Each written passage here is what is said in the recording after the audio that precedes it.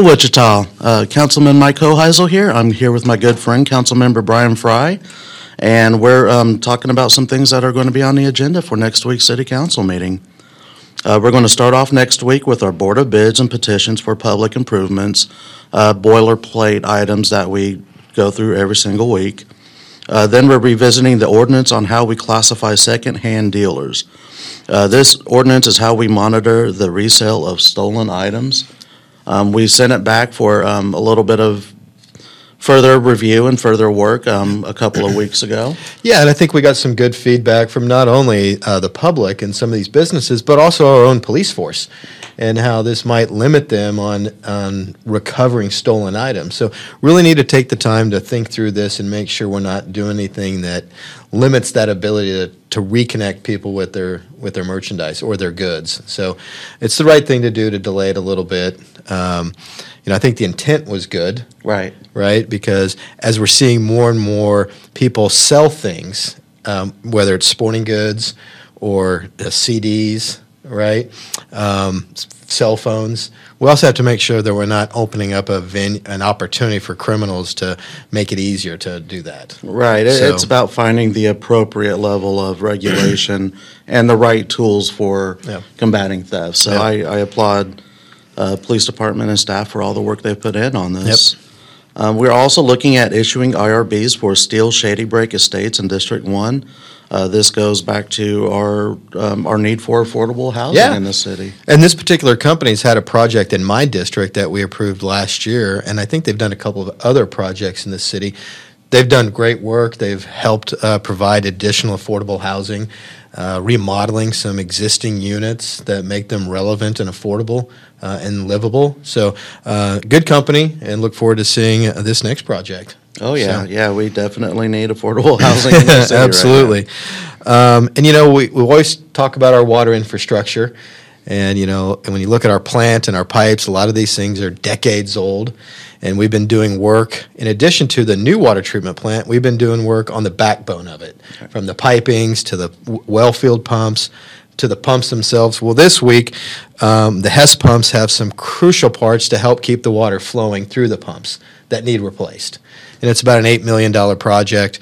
But again, this keeps everything functioning. Right. And so once we have the new clean water through the new plant, it'll all be able to get to the residences and the businesses. But got to keep ahead of this infrastructure. It's such a massive project. Two boil alerts, I believe, in the last 2 years. Yeah. Any work we can do to update our water system is definitely appreciated. We have to stay ahead of it. And along those lines, no pun intended, but we also have loan agreements that we've been able to receive through the feds as well as the state that has saved us millions of dollars in loan payments, interest. And so we have a loan agreement with the state for the water treatment facility that has to be approved each year. And so this is the next part of this state revolving fund that we have to approve on Tuesday. So, again, continued progress. It's great driving by that plant and seeing it build out. I think we're over that halfway part. And so everything continues to, stay on track. Yes, sir. Yes, sir. Always working on the infrastructure. We're also looking at 2 funding requests to our home program, a Southbrook Estates project, and the Cerebral Research Foundation. You might be a little more familiar with some of this? Yeah, again, this is just continued for using federal dollars to make affordable housing. And so both of these projects, we're receiving HUD funding through the home program that allows us to continue to invest in infrastructure for affordable housing. So it's good to have that support. It's good that we continue to have a good relationship with HUD that allows us to have these programs available to the community. So there's numerous regulations that we kind of have to maneuver around in order to approve programs through these funds. So it's a little more work than I originally thought it was before I got on council. Well, and not only that, HUD is notorious for their acronyms. And they just drop along these abbreviations for everything, and you have to stop and ask, okay, what was that again? Because I don't speak that language. It's like Klingon. Right. And so help me through that. And that's probably the agency that has more acronyms than anybody. And, they're also very confusing, their whole programs, and you really have to get into the details. Honestly, you could probably throw 3 random letters together and look it up in the manual and find a match for it, something. That's true. We're also going to look at the land bank activities and a proposed acquisition of properties by the land bank. This is a program that was started about a year ago, a little over a year ago, and it's meant to help the process as far as getting properties to be built on. Yeah. So it's been a little shaky off to the start. We're going to look at it, look at improvements, things we can do going forward to help the process. Yeah. Yeah, I mean, again, this is the city has a lot of vacant properties in the core, the established central neighborhood area, and trying to get development on those properties. The investment, the infrastructure is all there. We just need some houses built on it. Right. And if we can, the land bank is supposed to be able to help us identify those properties that we can get developed, either acquire them through a tax sale, and this is part of the challenge that we've had over this last year. Right. And then also getting investors to commit to building or rehabbing, remodeling those properties. And so trying to make it easier. The first year was a lot of growing pains and and learning the process. But I think we've got a couple of properties that we're suggesting to be part of a test project to see how the process works and to try to make it as smooth as possible before we really start getting full into it. So, right.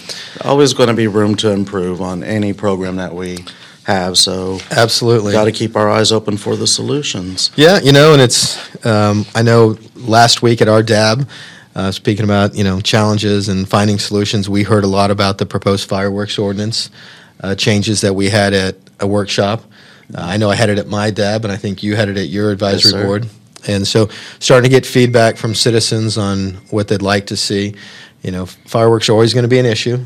And pretty explosive issue. Yeah, exactly. Very nice. And trying to find out a solution that, make sure people are educated on proper use and disposal, but yet still be able to enjoy the holiday without it being too long. Right. That's always the issue. It goes on forever, it seems like. So let's celebrate safely, but also put some teeth in ordinance to make it, if you violate it, more expensive. So just trying to refine that. I'd love to continue to hear from people on it. Absolutely. Because, before we know it, it's Easter this weekend. Before we know it, it's going to be July 4th. Right. And people are going to wonder what's happening. So we need to get feedback from folks quick. Yeah. So please email us your thoughts. One of the things that most of the complaints I hear from fireworks is not necessarily around July 3rd and 4th, but it's July 7th or it's June 27th. Right. And so hopefully this, our changes that we're looking at here will actually deter people from shooting during the days that they're not supposed to. Mm-hmm. Yep. And like you said, our enforcement, we're going to give them a little more teeth than we have in years past. So take a look at it. Take a look at it with an open mind, and please email us your thoughts because it's your city as well. So let's hear it from you. So this is the part of the council chat where we get thrown a curveball here. I'm nervous. So the surprise question of the week. Oh, wow. That's an interesting question. Which of your fellow council members do you think is the best dancer? I guess this removes me from the equation because I can't say myself. You can say me, though. I don't know that you've seen my moves, but it's surprising. I don't know. You could probably surprise me, right? Yeah. That's a good question. I will admit to have seen one council member dance. Yeah. I'm not going to reveal it because I don't think that should be for public. But boy, man, I don't know. I'm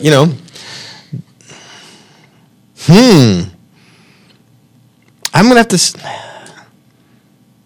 probably Maggie. That's who I was thinking. Right? With her, she kind of has a very social background. Right.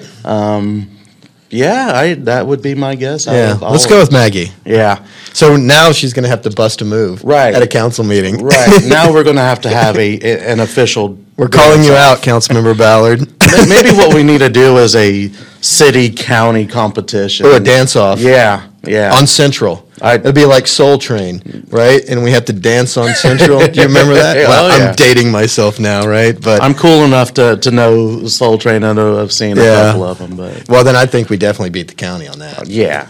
There's no competition. No there. doubt. Yeah. The coolness is definitely on the south side of Central. I think we should probably move on before we get in any more trouble.